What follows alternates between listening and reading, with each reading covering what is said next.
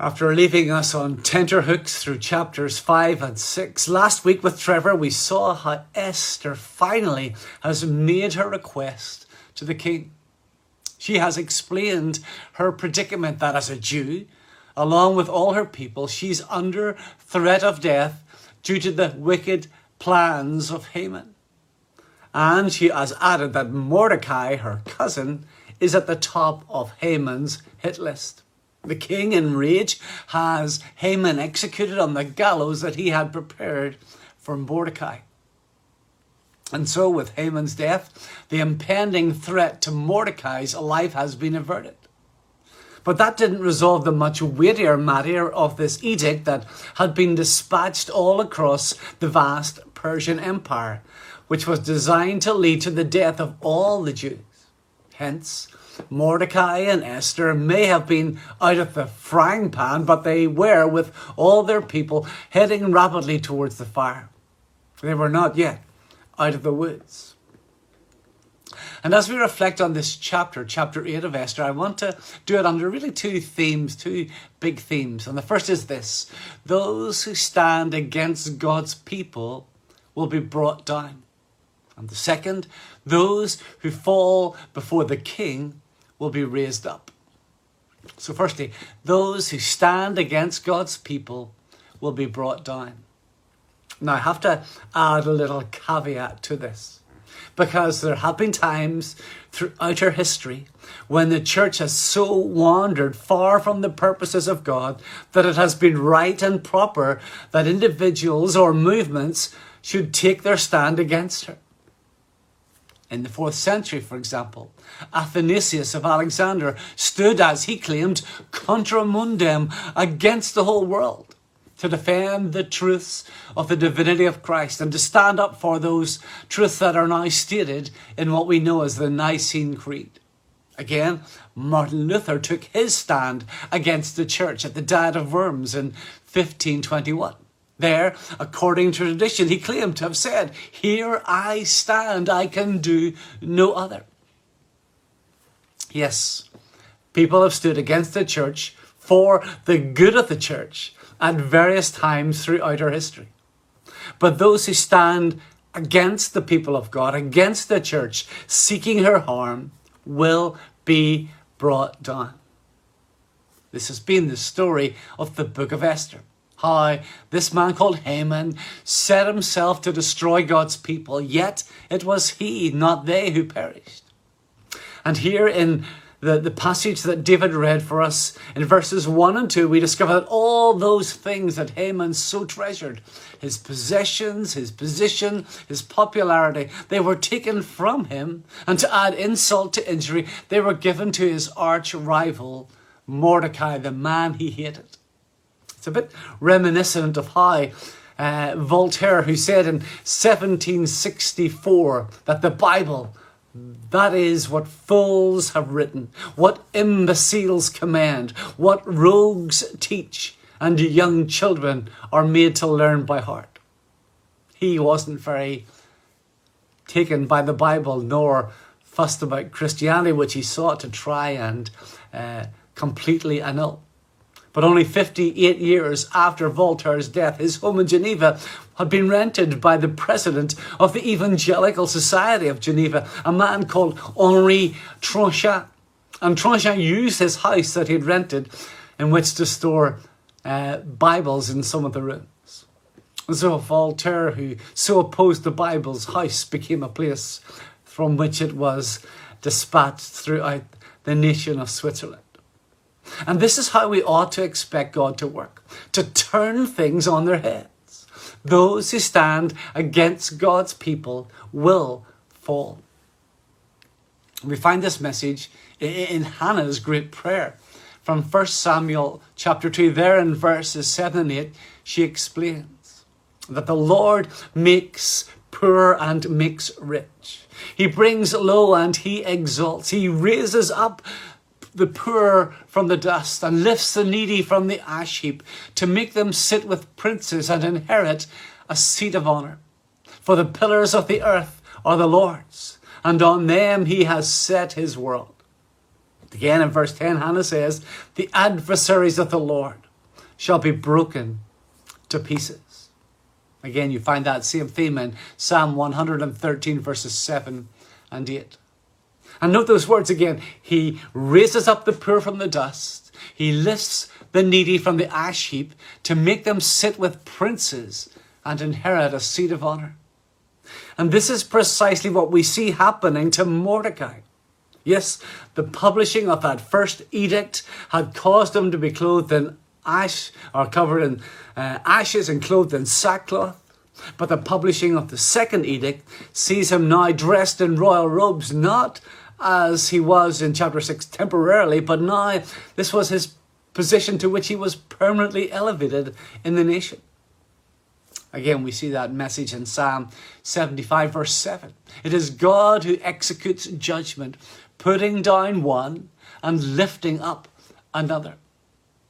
The proud-hearted Haman set himself against God and his people, and he was, as all who do so must be, brought down. This chapter begins with the words, "on that day," reminding us that in the space of just 24 hours, everything was turned on its head. Haman and Mordecai have changed places. The great reversal of fortunes has taken place because nothing is impossible to God. Secondly, we must note that those who fall before the king will be raised up. Esther 8 verses 3 to 5. Then Esther spoke again to the king.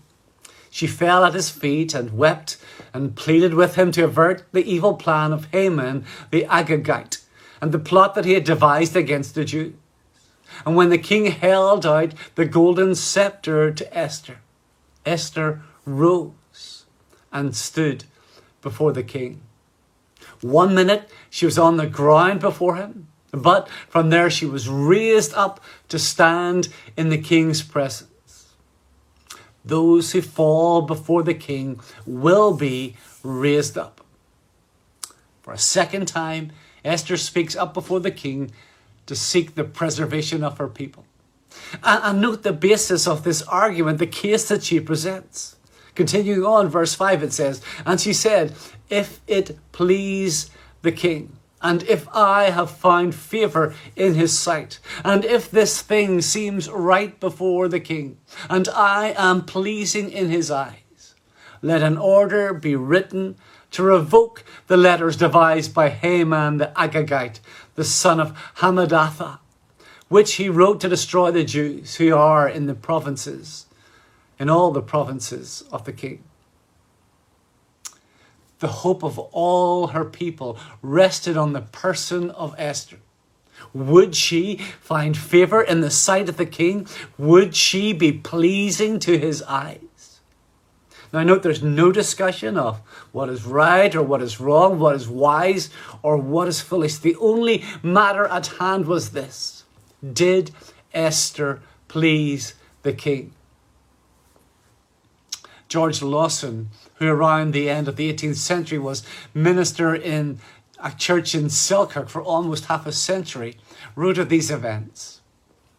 Esther's beauty, her tears, the strong emotions of her heart apparent in her gestures, the amiable virtues which shone forth in her generous concern for her poor friends, were sufficient to have melted the most marble-hearted prince in the world.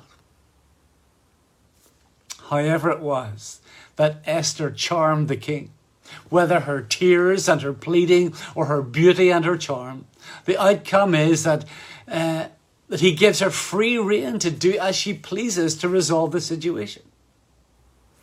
Verse 8, he says, "You may write as you please with regard to the Jews in the name of the king, and seal it with the king's ring, for an edict written in the name of the king and sealed with the king's ring cannot be revoked." This book of Esther loves to humiliate the Persian legal system. Their laws and edicts, of which they boasted that could not be changed, are mocked. It becomes very quickly clear that the intent of any law can be countermanded simply by creating another irrevocable decree to say the very opposite. And just as once the king had given to Haman unrestricted authority to do as he pleased and to authorize laws in his name without his careful scrutiny, so once more Ahasuerus hands over complete control to Mordecai to do as he sees fit and to send out a further sight unseen edict with royal sanction. It becomes very clear that the king didn't care very much for what happened to his people. They could slaughter each other all day long, so long as it didn't disturb his peace. And while Mordecai's instruction only allowed for measured retaliation, not indiscriminate slaughter, these words do strike us as being rather uncomfortable, and it's an issue we have to pause to consider. We read in verse 11 that people are to destroy, to kill, and to annihilate. We can't simply rush by that without pausing to question, should the people of God be behaving in such a manner? Now, without pausing to spend an hour on the ethical issue of self-defense, as you read the Bible, it should be very clear to you that God is concerned about justice, about doing what is right, and in particular, in ensuring the protection of the weak and the vulnerable. Therefore, we can assume that to defend oneself, your family, and the vulnerable against unjustified attack is commanded in Scripture. You will know in the Gospels that Jesus' disciples were often armed with swords for protection. For example, in Luke 22, verse 36, we read, Jesus said to them, "But now let the one who has a money bag take it, and likewise a knapsack, and let the one who has no sword sell his cloak and buy one." Yes, we know that Jesus taught to turn the other cheek. But he was speaking there of personal insult, not physical violence. And yes, while God's people are to pray for those who persecute them and to love their enemies unconditionally, the Bible does not teach us that we are to allow others to harm us without making the appropriate attempts to protect ourselves or those whom we love. And so here we see that it would only be those who take it upon themselves to attack the Jews who would learn to regret that decision, as they would come to harm. Those who stand against God's people must be brought down. It is clear that we're meant to note the great contrasts between the events of chapter 3 and chapter 8. And there's such a transformation. Haman's edict in chapter 3 caused great consternation in the city of Susa, and particularly among the Jews. And there we see in chapter 4, verse 3, this fourfold heartbreak, that there's great mourning with fasting and weeping and lamenting. But now Mordecai's edict brings fourfold blessing to the hearts of the people. Verse 16 of chapter 8, there's light and gladness and joy and honor. Once the people had been fasting, but now they are feasting. Why? Because they have received good news. It's a great story of God's vindication of his people. But what does it mean for us this morning, 2.5 millennia later? Well, we need to understand that the edict that causes us greatest concern is not the one issued by Haman in Susa, but by God in Eden, the covenant that he made with Adam. We read of it in Genesis chapter 2, verses 15 to 17. The Lord God took the man and put him in the Garden of Eden to work it and keep it. And the Lord God commanded the man, saying, "You may surely eat of every tree of the garden, but of the tree of the knowledge of good and evil you shall not eat. For in the day that you eat of it, you shall surely die." And of course we know that Adam disobeyed and brought all the people of this world into judgment. All have sinned, and thus all deserve to die. And like the Jews of those 25 centuries before, our only hope right now is if we have a mediator, if we have an intercessor, if we have one who will speak out on our behalf before the King. And this is the good news. The wonderful good news of the gospel, as we read at the start of our service, the words of Hebrews 7:25, that he, Jesus, is able to save to the uttermost those who draw near to God through him, since he always lives to make intercession for them. This Jesus humbled himself. He became obedient even to death upon a cross. As Paul writes, Philippians 2, therefore God has exalted him. He fell before the King of heaven, but now he has been raised up to his right hand. And when you or I come before the King, we cannot argue the case of our beauty or our brains to win the King's favour. Our only plea must always be in the beauty of our Saviour, Jesus Christ, and his obedience unto death, even the shameful death of the cross. He doesn't win for us the right to defend ourselves, but rather his victory assures us that there's nothing for us to defend ourselves from. Romans 8 verse 1, there is no condemnation for those who are in Christ Jesus. He has won the victory. We have this celebratory feast to which we are invited, which will not be for a season or for a holiday, but for eternity in the presence of God.